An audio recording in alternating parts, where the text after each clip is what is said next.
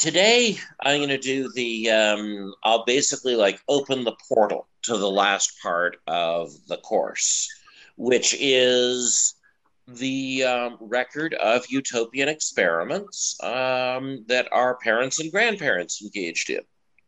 Uh, and One of the first things we have to grapple with is the scale.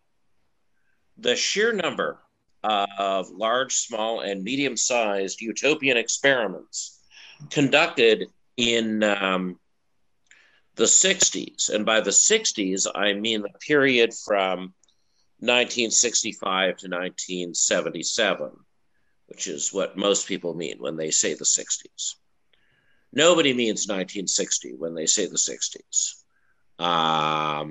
Where like Eisenhower is president and there's, still lots of lobotomies and domestic violence. And nobody really thinks the 60s have stopped when, they make Harold and Maude and Cat Stevens becomes a popular musician. So there's that period, right, where um, the idea of trying to create some sort of utopian community um, became popular. And by popular, I don't simply mean that a lot of people thought it was good. It was popular in the sense that a lot of people felt entitled to do it.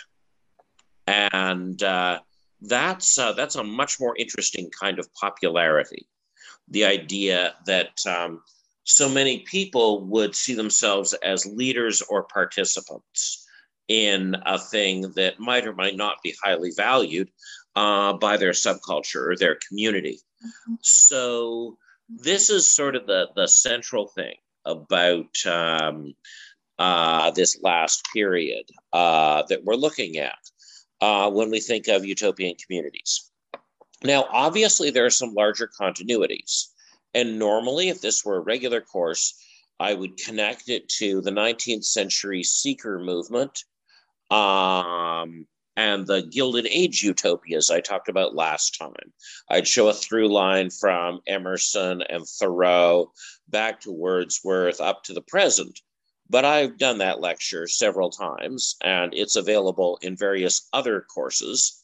If you haven't heard it, it's pretty good, and you can find it really well in the Los Altos course archive.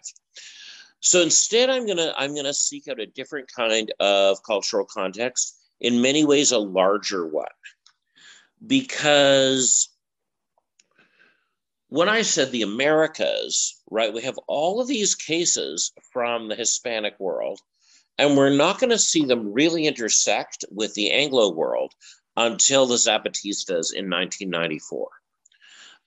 We see two very siloed stories, culturally, intellectually, linguistically. And so what we're really doing is a course about two different places that happen to abut each other, Spanish America and Anglo America.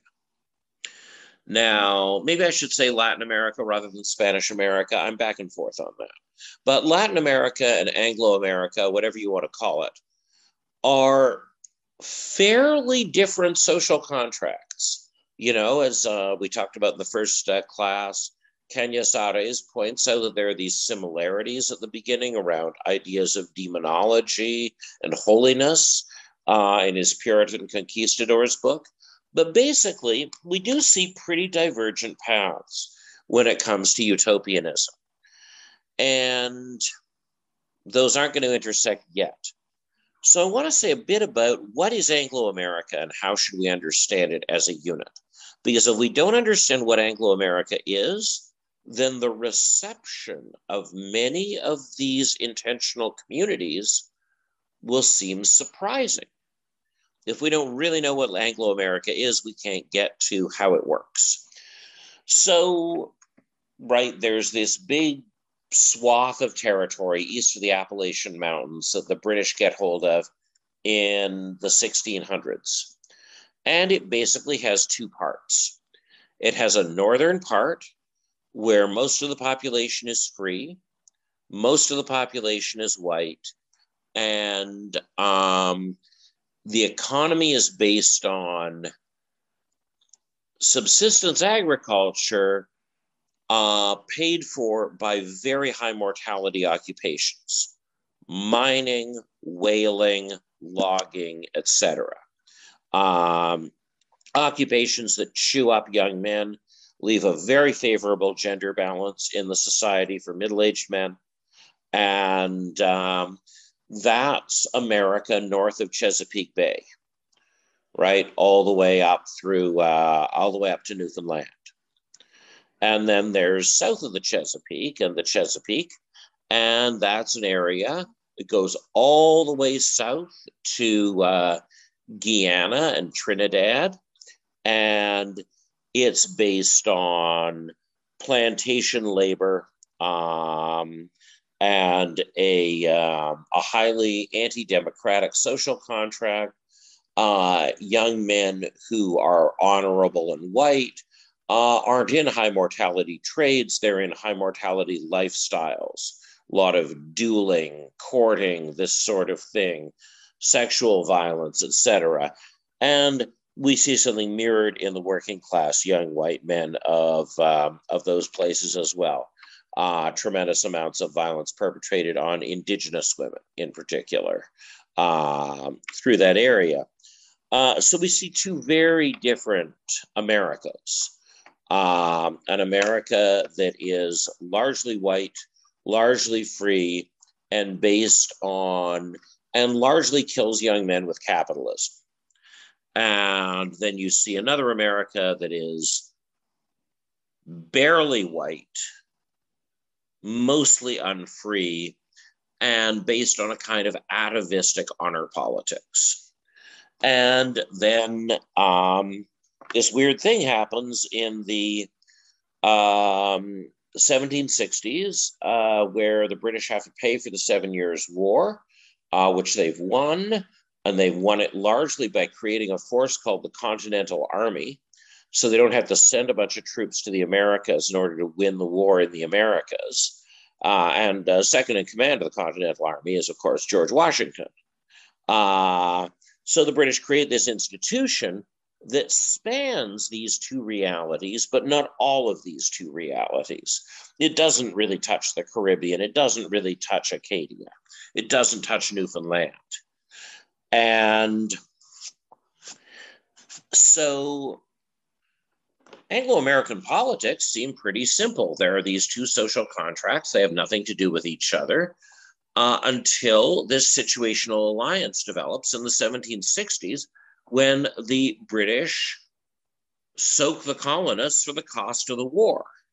And suddenly the economic interests of highly culturally disparate places converge.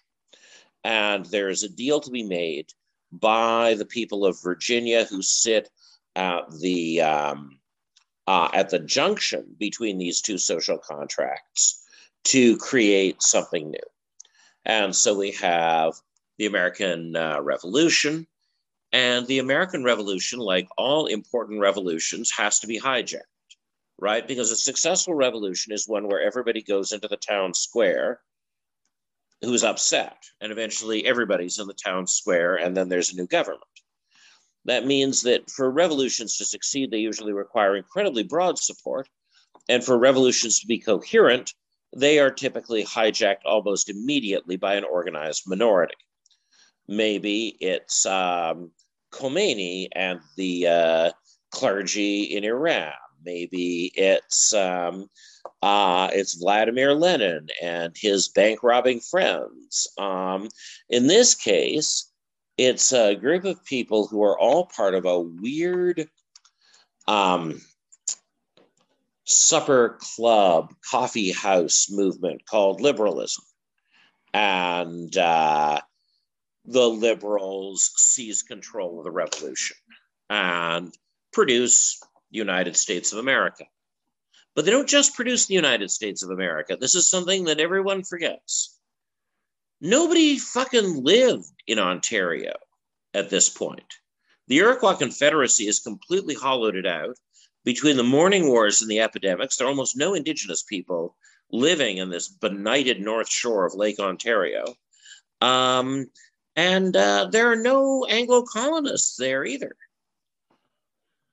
The province of Ontario, which I'm sitting in right now, was created out of nothing in the 1780s by war refugees from all kinds of warmer, nicer places all over what had become the United States of America. But these people hated freedom so much that they had to create Toronto. And while Toronto may be a little more hep these days than it was then, Toronto has never fully forgotten its heritage. In fact, the desire to embarrass those people is really the only thing to explain the success of the Ford brothers, because there's only one way you can hurt a member of the family compact or a United Empire loyalist. It is through shame. It's by embarrassing them at a dinner party. So the thing that will become Canada comes into being right away as a result of the American Revolution. And it becomes into being right away as culturally distinct. Its economic basis can't contain the Southern social contract. So even if people come from the South, they have no way of keeping up that way of being.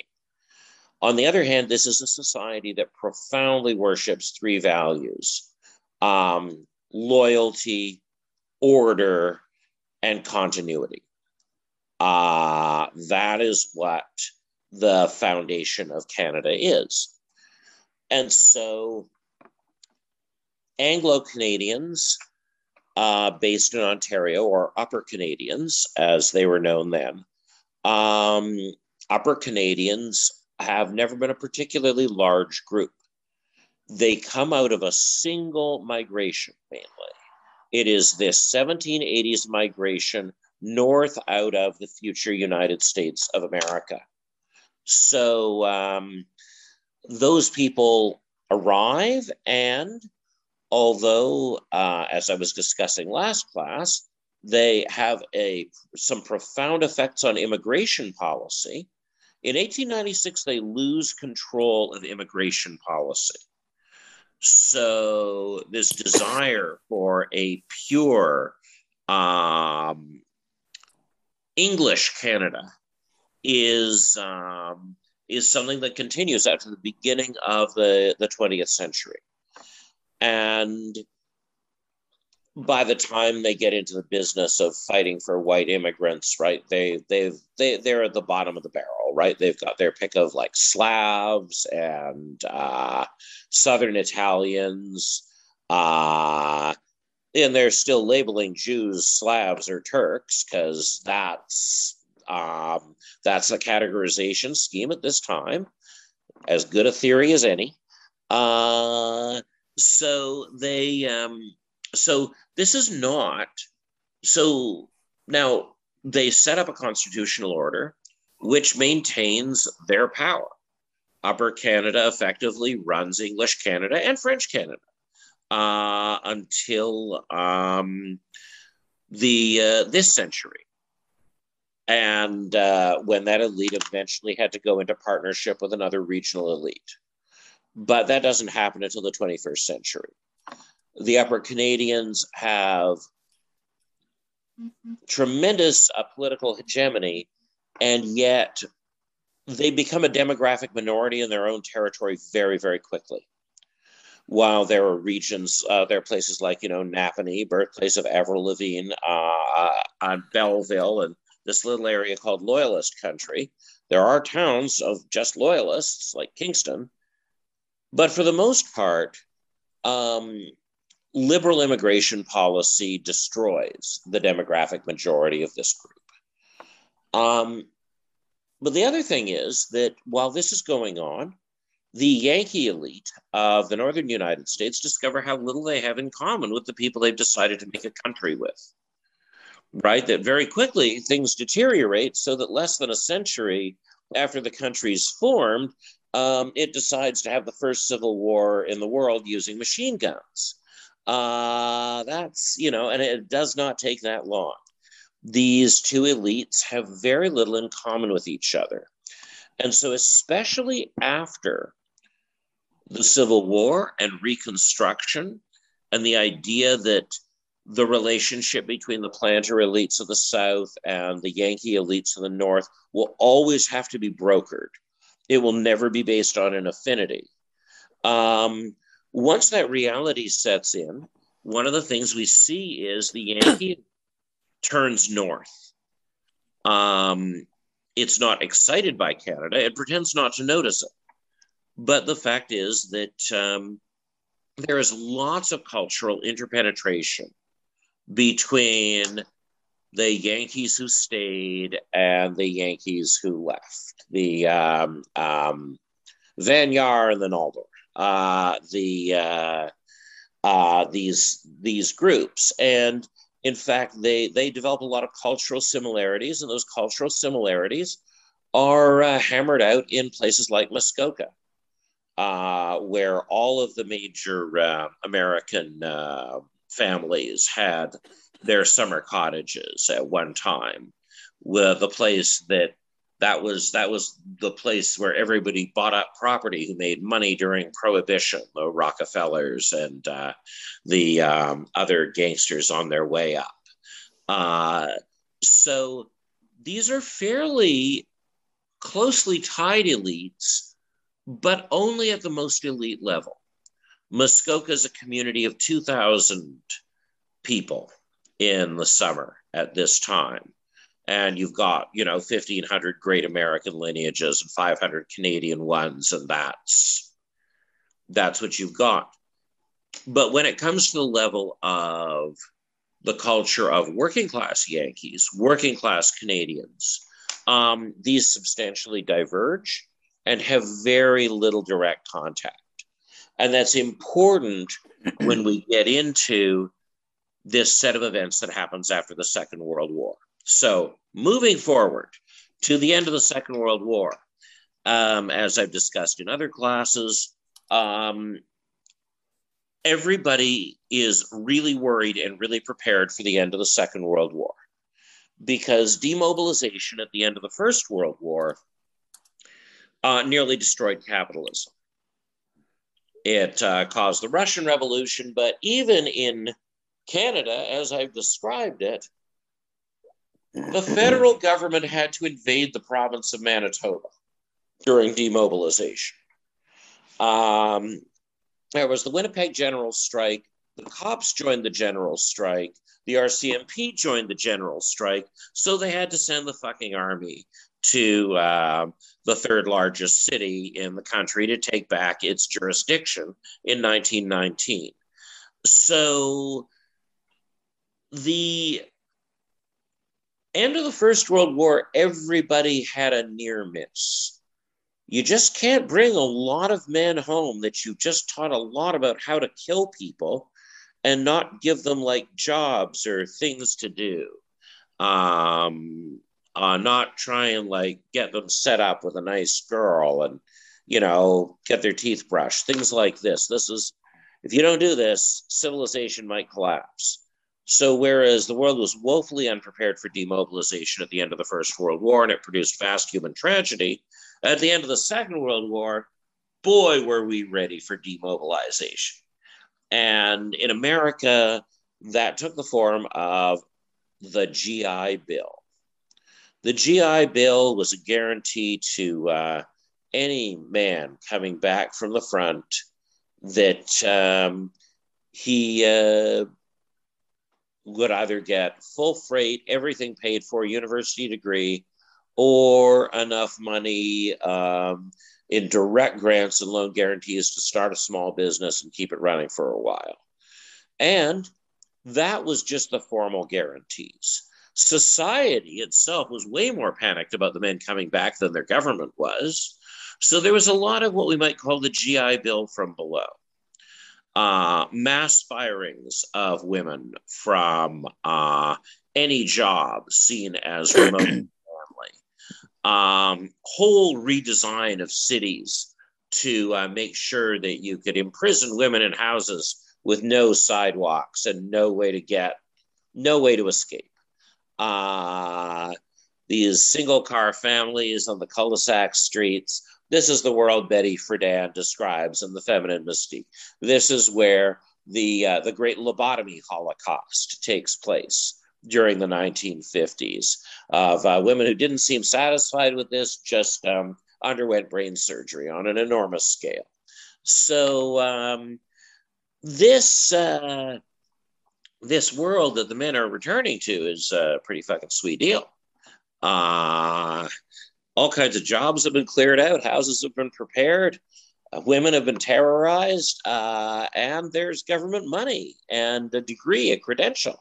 So the baby boomers are conceived by this group of people who receive tremendous government aid, but one of the consequences of that government aid is that because the United States and Canada and Western Europe are already focused on the fight against communism, this stuff is rolled out in a way that is a genuine attack on class privilege.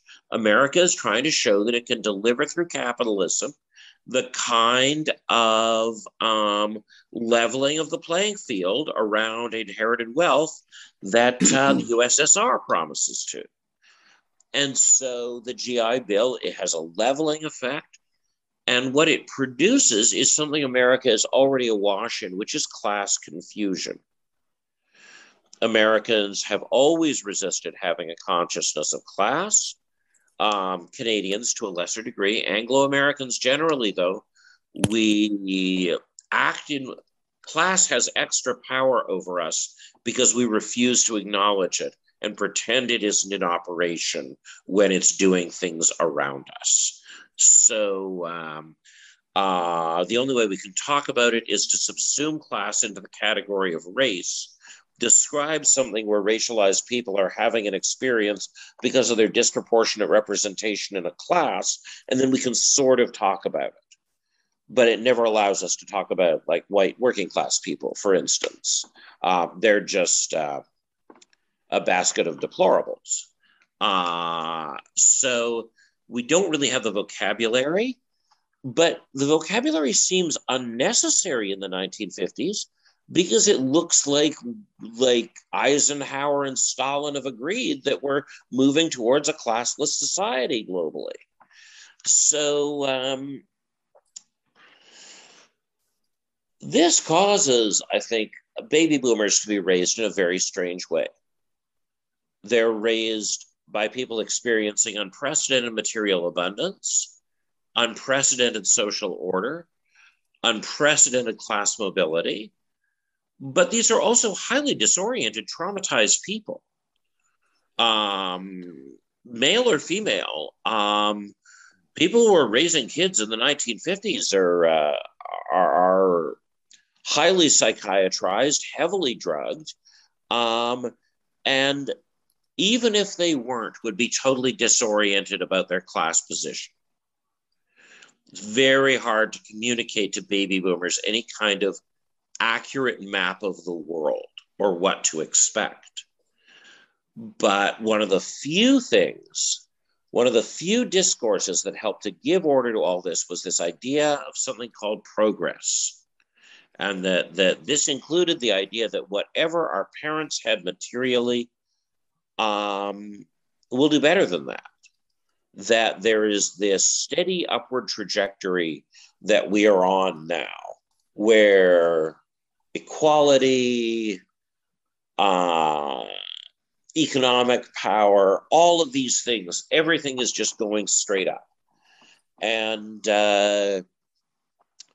this sends the baby boom generation into universities in the 1960s and 70s.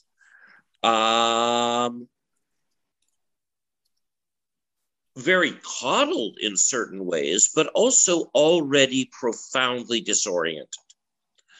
And then, for the most coddled generation that human beings have had, this coincides with the flip side of the Great Society of John F. Kennedy and Lyndon Johnson. As with income equality under Eisenhower, as with high marginal tax rates for the rich under Eisenhower, the Americans were trying to win the Cold War. And there was an overwhelming foreign policy imperative. Anything the Russians promise, anything the Russians promise. It's a good point about family estrangement. Thank you. Anything that they promise, America will do better. Well, that means one sort of thing in Dixie. It means that America is going to send in the National Guard and invade Alabama again to integrate the schools. But it's the same idea in Vietnam. It's the same principle. Whatever is necessary, whatever the Russians do, we'll match it. There is no area of competition in this Cold War where we won't match the Russians. They want a dirty proxy war in the middle of nowhere. We'll give them a dirty proxy war in the middle of nowhere. And you have to remember there's this grand Yankee tradition of conscription. Yankees love conscription. Once they run out of whales to kill and trees to cut down, this is the best way of getting rid of young men who are difficult. So there's a really strong ethos of voluntary military service among the Yankees, right? Already, people like John McCain come out of a multi-century tradition around like trying to re-embody the Roman citizen soldier, blah, blah, blah. So this generation is suddenly exposed to, yes, bring back the draft once I'm old enough not to qualify. It's a solid plan. And every presidential candidate always has some weird civil draft plan that's the first part of their platform they drop, right? Whether it's Andrew Yang or Barack Obama or Rick Perry. Anyway, back to the Yankees. So the Yankees have mythologized. They worship conscription. They worship military service. And these baby boomers are called to go. And there are many principled reasons they did not want to go. But they were also a generation constitutionally disinclined to go. Certainly, and this certainly split along North-South lines, right? Far greater support for the war in the South, despite the fact that the South doesn't have the same citizen soldier tradition. Well, these Yankee kids had a special power that they didn't even realize they had, which is that Canada was just going to wave them through. And Canada didn't just wave through draft dodgers. We waved through anyone who looked like they might be one. And I mean, looked, obviously, quite literally. Because at last, the upper Canadians had this incredibly intellectually vibrant generation of Anglo-Canadians of as pure Anglo stock as their own. And the draft dodgers were, of course, the most educated. They were the wealthiest. They weren't at the very top, but they were the upper middle class. And so they were the whitest, the most educated, the wealthiest. These were people that upper Canadians had been trying to attract for the better part of 70 years. So we have this very curious thing that happens in Canada that fundamentally shapes why all these communities are here, which is the government doesn't even have to make a decision. Everybody just opens the door. The fact that Canada, which has been at the losing table on immigration since day one, is able to cream off the best and the brightest of liberal America in the space of 7 years, Of course, entrenched politicians look past the politics those young men and women have at the moment they cross the border. They're confident in the structural and cultural features that will make those people their successors. So now one of the things that I found when I've talked to people who left during the war, I haven't met any draft dodgers yet who actually dodged the draft itself. Almost everyone I've interviewed has been draft adjacent. Maybe they were dating a guy who was actually drafted. Maybe they would have been drafted when they got to that birthday, but they left before they got to their 18th or 19th birthday. There were people who actually had gotten out of the draft but felt sickened by American society and left anyway. I'm going to visit one of those people tomorrow. Bill Westfall. He was from like high society of Indianapolis, and he came here, and it was like, oh my God, I'm just going to get a set of bone china and off I go. Now, Bill is a bit of an exception because Bill immediately merged with the Upper Canadian elite. With the story of the people who create these communities, of course, some never merge with the elite. Some merge with the elite very late or in very strange ways. But they're all under this halo. They're affected by this halo that has been produced by this long-term integration of British North America at the elite level, which the elite is then able to impose on the level below. So to give you guys a sense of the stats, 150,000 leave the United States to dodge the draft for Vietnam. 70,000 go to Toronto alone. You throw in Vancouver and Montreal, you're at 115. The rest of the world takes the other 35,000. The next biggest city for the war resistors is Stockholm at 3,000. So this is just a massive population exchange that in Canada is part of a larger project of rebuilding and redesigning the nation in liberal terms that Pearson begins in 1967 as part of his role as an American puppet who is supposed to be executing the Alliance for Progress plan that the Kennedy administration developed for vassal states in the Americas. And that is hugely assisted by this, which should also make us think a little bit about what's really going on with the war resistors as American policy sees them.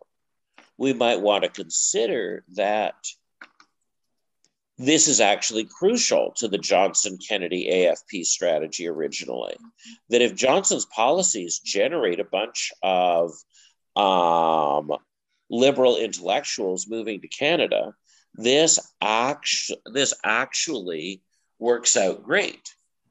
Of course, the problem is that Nixon takes power, and Pearson is a Democratic Party puppet. He's not an American foreign policy establishment puppet.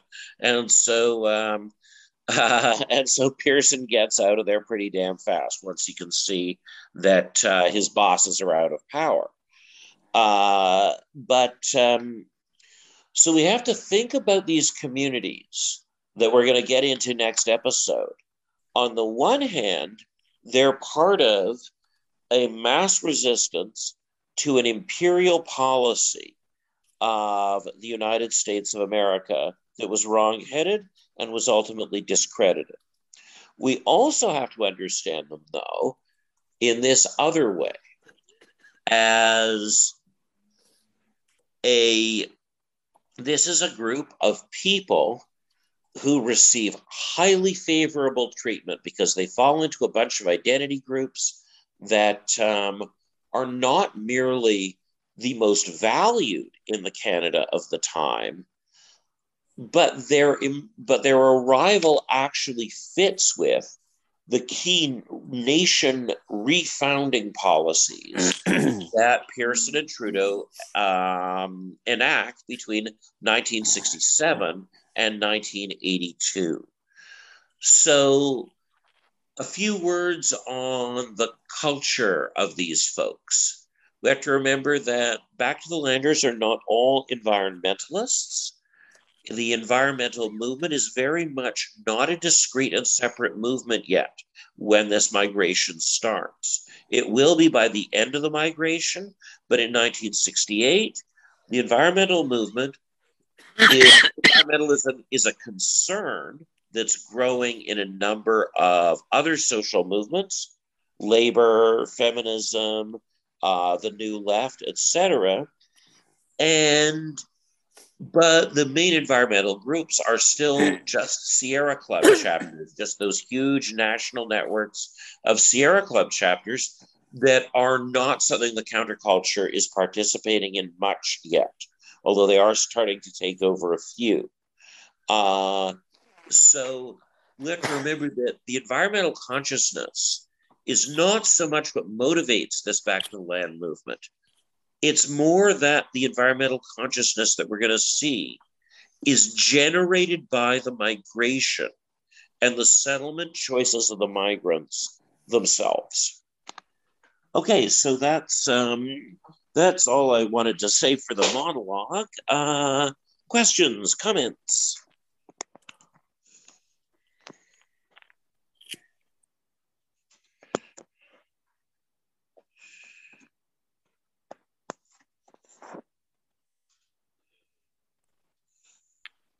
Sorry, was I making noise that whole time? Okay, now I can hear you.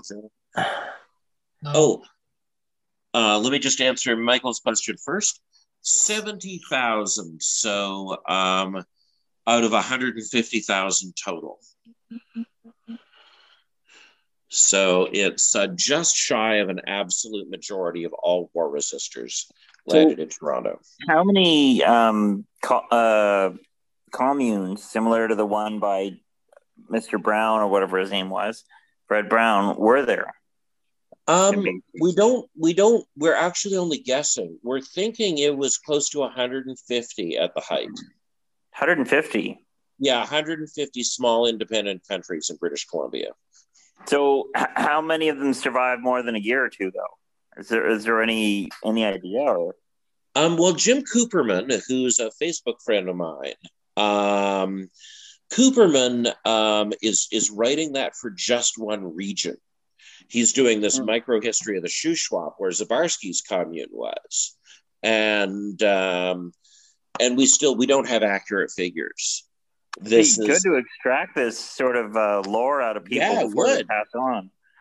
Well, this is what I've been but they're. I'm amazed that some anthropology grad student isn't touring the province recording this stuff.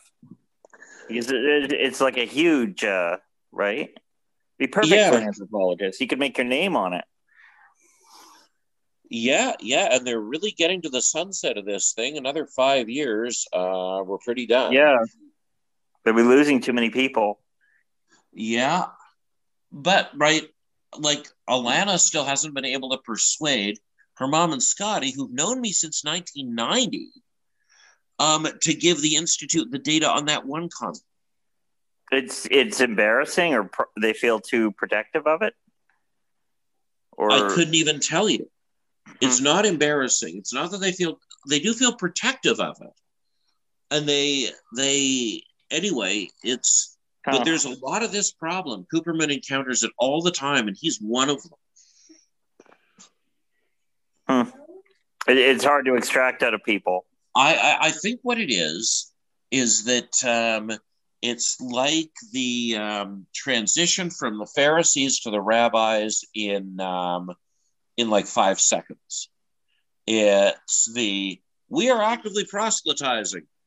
Shit, that's not working. We will never proselytize. I think that's part of it. I think that's what happens when an ideology like develops certain kinds of when it just gets punched in the face too hard. Yes, the universities, the expansion of the universities is crucial, and I cut that because it's in another lecture somewhere else. But yeah, the expansion of the universities is a major factor because it's the second wave of expansion. The first wave of expansion is in the late 40s and produces all kinds of splits and causes J.R.R. Tolkien to tell a lot of lies for the next 25 years because Tolkien epitomizes how people reacted to the first thing, which was that the venerable departments refused to be expanded. And so then all the humanities money went into the social sciences. And so the people in like classical studies and English literature and history and whatever wouldn't expand their departments. And then their knowledge ended up being taught by their subject areas ended up being taught by sociologists and anthropologists who had totally different methodology, totally different thinking. That creates the baby boomers who they have these credentials, but they're missing all of these cultural exemplars of a classical education. And then so that's the baby boomers' parents, and then the boomers, the universities are expanded for them, and it's a similar thing.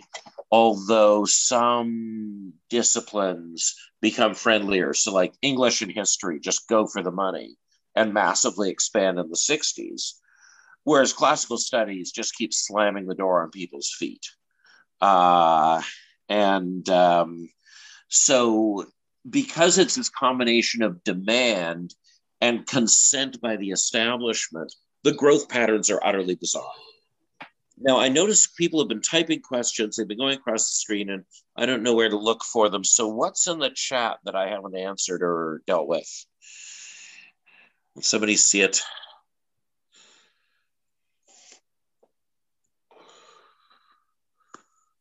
Okay. Why do I not know how to use anything anymore? Alexa asked a question about Elizabeth May. Oh, okay. Well, okay, what's the... here we are. I've just found chat. Yeah, so... yeah, no, it's a huge bump, Michael, for the population of Toronto. It... even though, of course, it's over many years, right? It's because the resistors keep coming until the amnesty under Carter. So it's quite a few years. So now Elizabeth May, she did get involved with the Sierra Club, but no, she's actually much more like one of our people here. She does come from money, but she was part of the... she was part of this sort of larger community of back to the lander types in the Maritimes. Most of them were locals who joined the social movement. American migration wasn't a big factor, but people like Lobie Doughton and David Orton and Elizabeth May, Orton was a working class English guy who saved up some money and bought some land in Nova Scotia. May obviously comes out of a more elite scene, but these people are all part of the second Green Party and third Green Party in the world, the small party of Canada that ran in 1979 under May's leadership. And the small party crew were, hugely represented back to the Landers. Those were almost all of the candidates. And it was mainly a regional Atlantic thing. One of the things that does happen, of course, is that all kinds of Anglo-Canadians get involved in these things, particularly after the Americans arrive. But there are already these of course, they're part of the same culture. They're listening to the same media. And I think May is just an honest to God entrant into that. She's not from the sort of Prescott Bush or phase of the Sierra Club. She's much more from, she's more the, so the Sierra Club is a democratic entity sort of from like the mid 60s to the early 2000s. And she's one of the people who sets the democracy down. She shuts the democracy in the Sierra Club down. But when she would have got involved, it would have been part of the democratization of the Sierra Club initially. Okay, what did I miss here? David